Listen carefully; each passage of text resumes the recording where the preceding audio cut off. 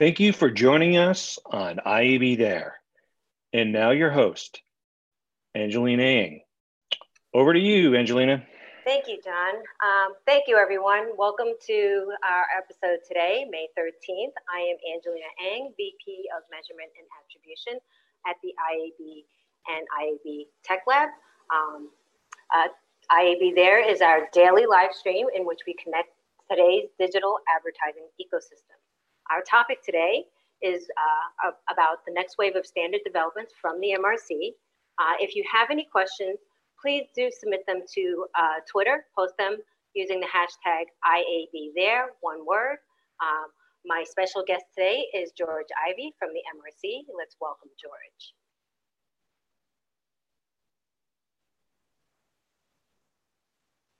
Howdy. Hi, George. How's it going? It's going really well. How are you, Angelina? Great. So for those who don't know George is the Executive Director and CEO of the Media Rating Council, also known as MRC. They are a nonprofit industry organization that was created in 1963. You've been at the MRC since 2000, correct? Yes. Great. And George, he currently serves on the ARF's Board of Directors, is a member of NAB's committees on local television audience measurement and local radio audience measurement. And prior to MRC, which I did not know, George, was that you were a partner at Ernst & Young, where you served as a lead representative and advisor to the MRC, which then led a team conducting all the MRC audits. So quite interesting how you went from Ernst & Young and went over to the trade. So would love to hear from you. What is the MRC exactly? And especially for those that aren't really familiar with what your organization does, and what's the process, and why is it important for people to know what the MRC does and what services they provide to our industry? Sure, no problem. And thanks for having me, by the way. Thank you. So the MRC is a small not-for-profit association in the media business. We've been around a little over 55 years. We were formed at the request of the US Congress. And back in the late 50s, early 60s, there were weird turns of events in the media business that caught the attention of the US government. Probably the most notable one was a quiz show scandal that happened on television, where television outlets were rigging the results of quiz shows to perpetuate contestants on the shows. And they would attract a lot of audience because people wanted to see these folks winning a lot of money. And it came out, it was leaked to the public actually, that these shows were rigged, that some of them were rigged. And that caught the attention of the government. The government said, why would somebody do that? And they started getting into these things called ratings. So there was an entire congressional hearing that went on about this. The hearing lasted about 6 years. So Congress was doing a very thorough job back then of investigating audience measurement. And at the end of that process, they decided that there should be some regulation over how audience data is produced. And they, instead of having the government regulate it back then, which I think was a wise move, they decided to have the industry self-regulate. So the industry got together and formed the MRC. Back then we were called the Broadcast Rating Council, the BRC. And we've since, over these last 50 years, branched out and we audit all different types of media, not just broadcast TV and radio. As you know, we do a lot of work in digital and out of home and print and all kinds of media. And basically what we do is we set standards for how organizations measure media.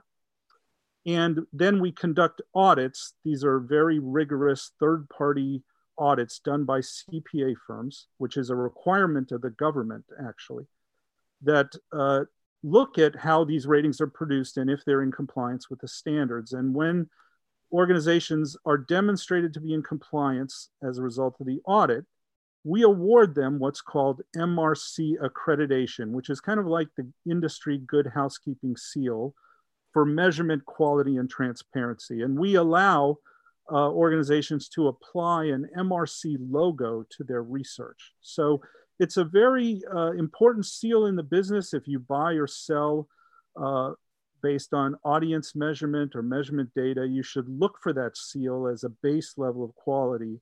A lot of agencies and advertisers and even media companies look for that seal. And the audits, it's important to say, are non-financial. So we don't audit contracts and debits and credits and things. We audit the methods that are used to produce the research very thoroughly through the systems.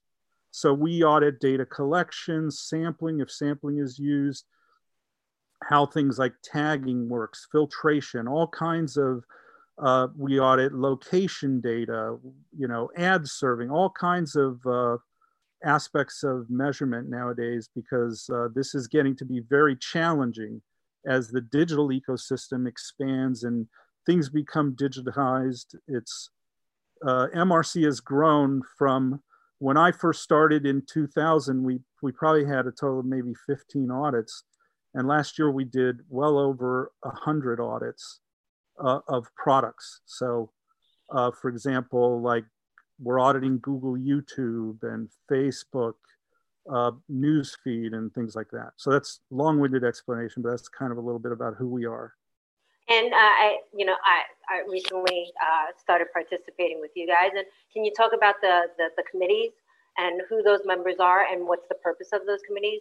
Sure. So this is industry self-regulation at a high order. So basically, organizations that rely on media measurement, so advertisers, agencies, media sellers that basically make their living based on the currency that's established on advertising measurement, they have a vested interest in those systems being of high quality. So they become members of the MRC. They participate in our regulatory function and on audit committees. So when we go audit a product, we audit Nielsen's National Measurement of Television, let's say. It's a very large, rigorous audit, comes out once a year. We gather together members of ours, there's probably about 100 of them that get around a table, organizations representing a significant component of, let's say, Nielsen's revenue. And we review the audit and we look at the compliance of that service with the standards. And the audit committee members see the audit reports. They're lengthy documents at times, they're very detailed. You learn things about the service performance that you won't see anywhere else. You don't, even in service disclosures, they don't tell you how well their meter works or how the field work works and how accurate data is collected, what's missing, what's present. So our members see all that detail, and they then work with the independent staff of the MRC through a voting process to establish accreditation. So you imagine I build a car, a year from now, I gather together everybody that bought the car and they get to decide whether that bears a seal of approval. That's a very demanding standard. It's not easy to be accredited. The services that are accredited are typically very, very proud of it because it's very difficult to obtain. And it's all supported by a CPA independent audit that the service pays for. So it's very rigorous. And we were very excited to have you on the committee, by the way, and have you in the MRC. And I'm very excited that you're at IAB, which is a great thing. Well, thank you.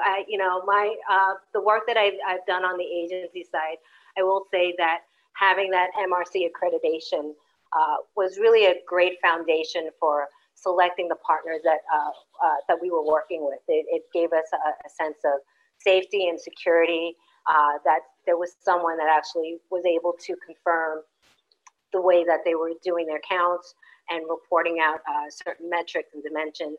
So definitely, whenever there was a platform that would come through our doors, asking them if they had MRC accreditation would be the first thing that we asked them.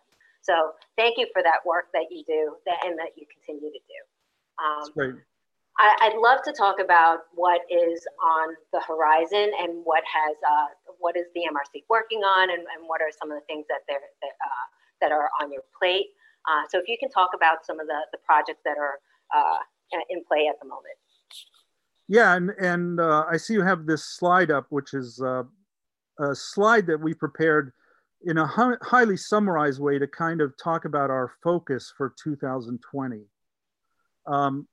we do a lot of things. I just mentioned we do over 100 product audits, and we maintenance and administer numerous standards for measurement. But what this slide does is talk a little bit about what's really coming on our radar screen as a key focus in 2020. And there are 4 things here.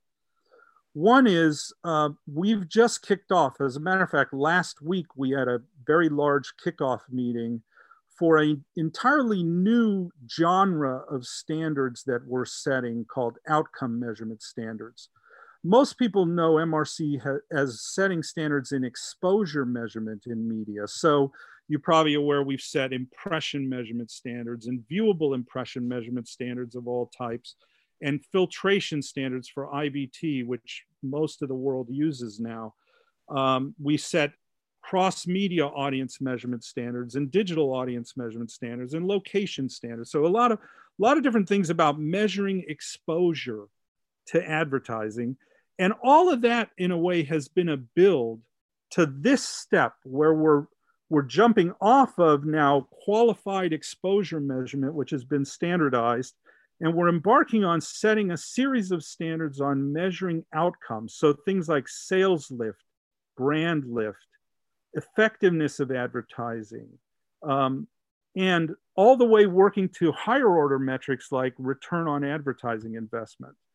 A lot of our members and the industry in general, particularly advertisers, have come to us and said, hey, do this next genre of standards. They're highly necessary. These standards don't really exist, and not in an enforceable, auditable manner. So we're looking at setting up an accreditation process for these outcome measurement vendors to come and have their products validated. So this is a very important thing. That's the first box to the left. Well, I would love to add, having been on the client side and hands-on keyboard, aggregating a lot of the data from various platforms, the biggest challenge was just trying to align all this data together. Side by side and compare, one platform's counts versus another, and then being able to attribute it. So that's fantastic to hear. Yeah, and two key processes that are kind of inside of this big set of standards we're embarking on is data quality. So how is data quality defined in many different ways? And I'm not just talking about like a data labeling disclosure. I'm talking about in the detail. What is the dynamic nature of the data? How is it gathered? How accurate it is? How is that reported? What are the methodological disclosures behind that at data providers, which are fueling these outcome measurement standards? And then the other aspect that is another major process within outcome measurement is attribution. So you have multiple, attribution models out there. There are no standards for that, how those are administered. So a key part of these outcome measurement standards will be setting guidance for data quality for advertisers and agencies in the marketplace to use, and then also the attribution processes that live within them. But that's just sort of 1/4 of the picture here. Another thing we're very focused on is the environment of OTT and advanced TV. We're seeing, if you took a spectrum, Angelina, and you put, let's say on the right, you have linear television. Let's call it old style television. That's typically a very, very safe environment. Most people don't understand every word of that environment is regulated. Before a commercial goes on, before content goes on, it's all reviewed before the fact.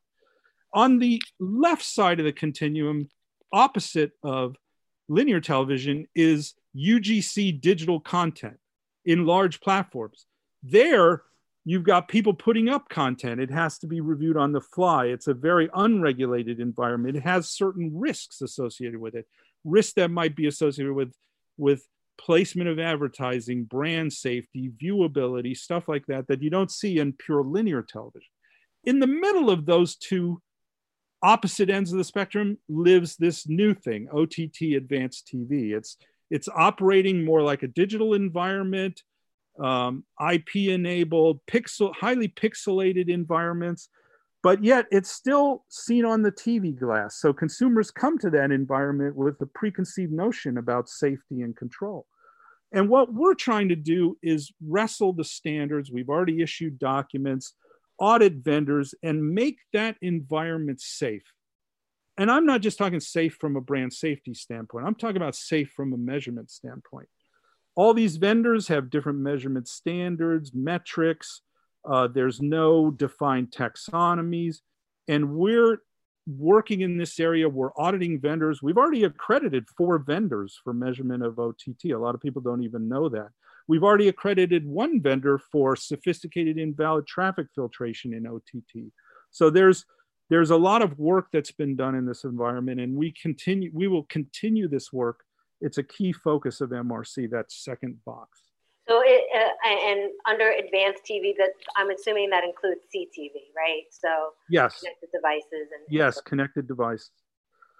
The third box is brand safety. We wrote a standard last year and issued it on content level brand safety. And these standards are specifically focused on large digital platforms and the environments that have user generated content. Not in the old days, we used to try to make decisions about whether we wanted to advertise on a site or a URL. But today, it's not good enough to say, do I want to advertise on YouTube or not? That's not the decision we're trying to make.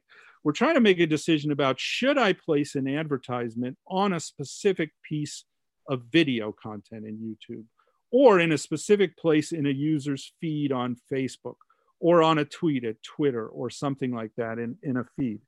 So this standard, which we issued on September of 2018, boy, time passes fast, but basically that's focused on setting the guidelines for those environments and executing brand safety in those environments and what are the requirements. It's highly demanding, and we're trying to push on audits there. We're already doing an audit, for example, of YouTube. We're trying to get Facebook to undergo a similar audit and some other large platforms. We're auditing vendors that are administering third-party brand safety. And that's an entire line of business that we're trying to bring forward and validate in a significant way. So that's the third focus. So let me ask you about brand safety, because that has been a very, one of the main topics here at the IAB, especially on IAB there. With coronavirus and this crisis, and advertisers and brands blocking keywords that are related to the crisis. What's your position, or what's your point of view between brand safety and brand suitability, right? Because we don't think that here at the IAB that articles around coronavirus should be blocked by brands. We're quite aligned with it. Well, first of all, there are some brands. I won't say they're typical brands. There are some brands that are super sensitive about any form of negativity. I mean, I'm making it up, but let's say I'm like a Disney theme park or something. I don't know. But I can imagine that there are some brands that are not typical, that are so incredibly sensitive, they may want to block on some kind of keyword that is coronavirus. But in general, we're aligned with IAB on this. And as a matter of fact, we've been working with the industry. We've worked with the 4As to help set up the brand safety floor, the suitability guidance. We've interacted with that team. We integrated it with this brand safety standard. So this brand safety standard that I just referenced isn't about keyword blocking. It's about assessing the content details, looking for the offensive material, not just saying blindly, well, I don't want to advertise on coronavirus, because that kind of blind keyword blocking, which is old style, hurts news outlets. I mean, it's different to report news on something or conduct negativity. And you want to protect from applying an ad to somebody who's conducting negativity versus just reporting on it. So we're aligned with that perspective. We're highly supportive of what, the IAB's perspective there. We're highly supportive of, for example, organizations like DCN that are trying to move that ball. And the 4As, they've also gone down that avenue by refining their suitability standards and looking specifically at news and differentiating reporting on something from, the act, let's say, of selling drugs versus reporting on somebody, somebody who was arrested because they were selling drugs or something like that. And so we're very supportive of that. We want to see that move forward and protect the environment of news reporting, which is totally legitimate. Great, thank you. I think you had one more. Yeah, one more. I was on a roll, which is we several years ago wrote a significant industry standard on filtration for invalid traffic. And I mentioned at the outset that most of the world uses this standard. I think it's the only one of its kind in such detail. This is a very detailed document. It talks about general invalid traffic filtration, sophisticated, a lot of the different threat models and types of detection. And we use it when we audit vendors that do invalid traffic detection, and invalid traffic and fraud detection is required in just about all digital metrics that are reported. And if you report audience, if you're going to say, well, this is for an audience characteristic of, let's say, females 18 to 34-year-olds, well, then you better be sure you filter that for robots. If you go so far as to identify characteristics, even if it's like garden lovers or car buyers or whatever, you should filter that for sophisticated invalid traffic, the highest level of protection, because you're delineating demos or other characteristics. But what we've decided to do, because that standard is now several years old, the bad guys change and move around. So we need to write a new standard. And all the organizations rely on this standard. So even like TAG, they employ our standard in their certified against fraud program, relying on vendors that are accredited, asking people who participate if they follow this, if they have compliance officers, all kinds of things that tie right back to our standards. So we're rewriting this standard. This standard is almost done. It's about to be issued final in June. It's already gone through public comment. And it really raises the bar in a few areas. And I'll just mention them if you want to talk more about them. For example, source traffic. It makes the requirements for disclosure and even filtration much more rigorous. It deals with in-app and mobile measurement in a much stronger way. And then last, I'll just mention, it codifies a new rate calculation called a decision rate, which is essentially how often a vendor is able to make an IVT decision on an impression. A lot of people don't know. They hire a vendor to go test whether their impressions, are subject to IVT or not.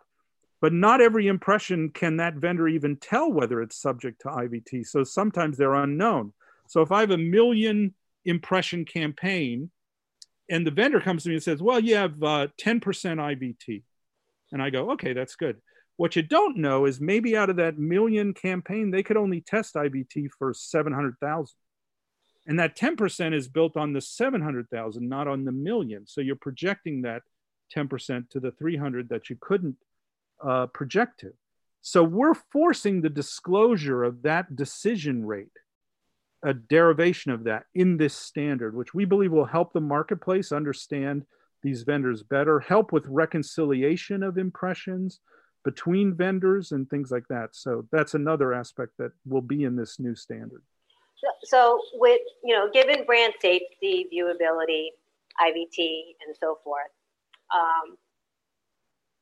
many buyers, marketers, are transacting based on their own calculated billable impression, based on looking at a combination of all this. Do you think we'll ever get to a point where we're agreeing to a certain reportable, billable, transactional impression? And what would that be? Would that, could we combine all of those? Especially on the impression side, I know that we're still, some companies are still buying just based on impression, and there's rendered impressions versus requested ad requests, right? So and that's another thing. That's another thing that we've done is we've required, just for measurement of a base impression, not viewability, just a base impression, that impression now for display is begin to render. So you don't measure it before it's begun to render in the user's interface. So and video's always been that way. We've always measured video impressions based on when there was playhead movement. So there's, we're equalizing all that. But the question you asked is a very good one. So let me tell you one story. Like when we first set the viewable impression standard, we had, and this was a number of years ago, Angelina. And I remember those days. We were on the ops councils together. And people were going, what is this viewability stuff? And what is 1 second? What does that mean? That's ridiculous. So, and what we were trying to do is cut out the inventory that had no opportunity to be seen. So forget about whether 1% of the pixels were on the page or 50%. We were talking about no percent of the pixels were on the page for no time. Those are clearly wasted inventory. So we in one fell swoop set this standard, which was trying to take all that stuff out. And it was a large percentage of digital inventory back then, notable. And the industry felt pain because of that. Well, there were vendors that emerged that said they could measure viewability. At one point, we had somewhere around 30 viewability vendors that submitted for accreditation, 30. We had estimated worldwide there were about 50. 30 of them submitted for accreditation. A lot of those vendors never got it. I think there were around 15 that eventually got accreditation. 15 of those vendors don't even exist today. What's been going on is that those vendors have been shrinking, the number of those vendors. And the reason why they've been shrinking is just because of what you said. Consumers, and by here I'm talking about advertisers and agencies, the consumers of the measurement research, they've been demanding more full service solutions. They've been saying to those guys, well, I don't want to go out and hire vendor X for viewability, vendor Y for IVT, vendor Z for brand safety, vendor,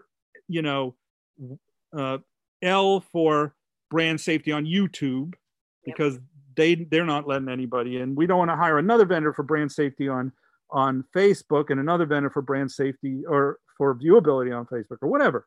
So the vendors that have been able to change and become full service solutions with all of these ad waste initiatives, combating ad waste, non-viewable, fraudulent impressions, out of demo impressions, out of location impressions, etc.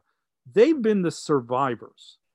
Now, what may never happen, and it's not really up to MRC to do, is that the industry says, well, a standard impression will be, X amount of 100% of pixels on screen for at least 5 seconds, filtered for SIVT, and in this meeting the suitability floor of the 4As and etc. So I'm not sure that you're going to get every advertiser to agree on every one of those parameters because they just have totally different risk perspectives, different aggressivenesses. So if that's a word, aggressivenesses, it's probably not. But so the bottom line is what we've done is we've facilitated things with a minimum standard. We were hoping people would adopt that.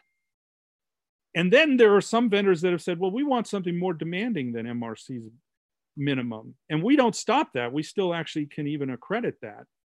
But what that's created is a complex environment, for the media sellers. And, I think what's happening is this stuff is getting straightened out over time. As, as things mature, people are seeing all the different kinds of waste initiatives and what minimums they need. They're combining them. And you are seeing base impression definitions expand and include all that. Long-winded answer, but great question. No, well, it's always been something that I know, especially in some of the conferences and events that we've been to, the topic of conversation with everyone. We do have 2 minutes left, and I do have one more question for you. Please. And that is, this is a question that we ask all our guests. And so, what are you doing individually to stay optimistic and connected during this time period that we're having? Well, I mean, I'm with my family, which is the greatest thing for me. I've been spending more time with my family than ever before, which is, my wife, and we live with my wife's mother, who's 87. So we're being very careful to protect her from any of this virus impact when we leave the house and things. We're staying at home mostly. And we also have 3 dogs. So we're hanging out, doing a lot of reading, catching up on things. I think we've cleaned the house 3 times. So, just we're optimistic at the Ivy household. We think this is a terrible disease, and we want to get it under control and get it behind us, develop vaccines, testing, and get back to whatever normal ends up being, which is probably a mix of what we're experiencing today and what we used to have. So, but I can tell you that we have a high degree of optimism here. We believe in America, we believe in the world, and we think we're going to solve this problem. Yep. I'm hoping the same thing. Well, thank you again, George. Thank you, Angelina. Really appreciate it. And I'd love to have you as a guest again in the future. So we'll work something out. No problem. We'll see if anybody likes this one. This was pretty deep into measurement. All right. Always love a conversation with you. All right. Thanks. Well, thank you, everyone, for joining. Hope you found that enjoyable. And if you have any questions, and we sorry that we didn't get to answer Q&As. It obviously was a very interesting conversation. What we'll try and do and follow up with George to get your questions answered. On tomorrow's IAB There, we are really excited to welcome Jesse Horowitz, co-founder and CEO of Hubble Contacts, where he will discuss key strategies of how to bring a brand to life. The IAB There is a production of the Interactive Advertising Bureau.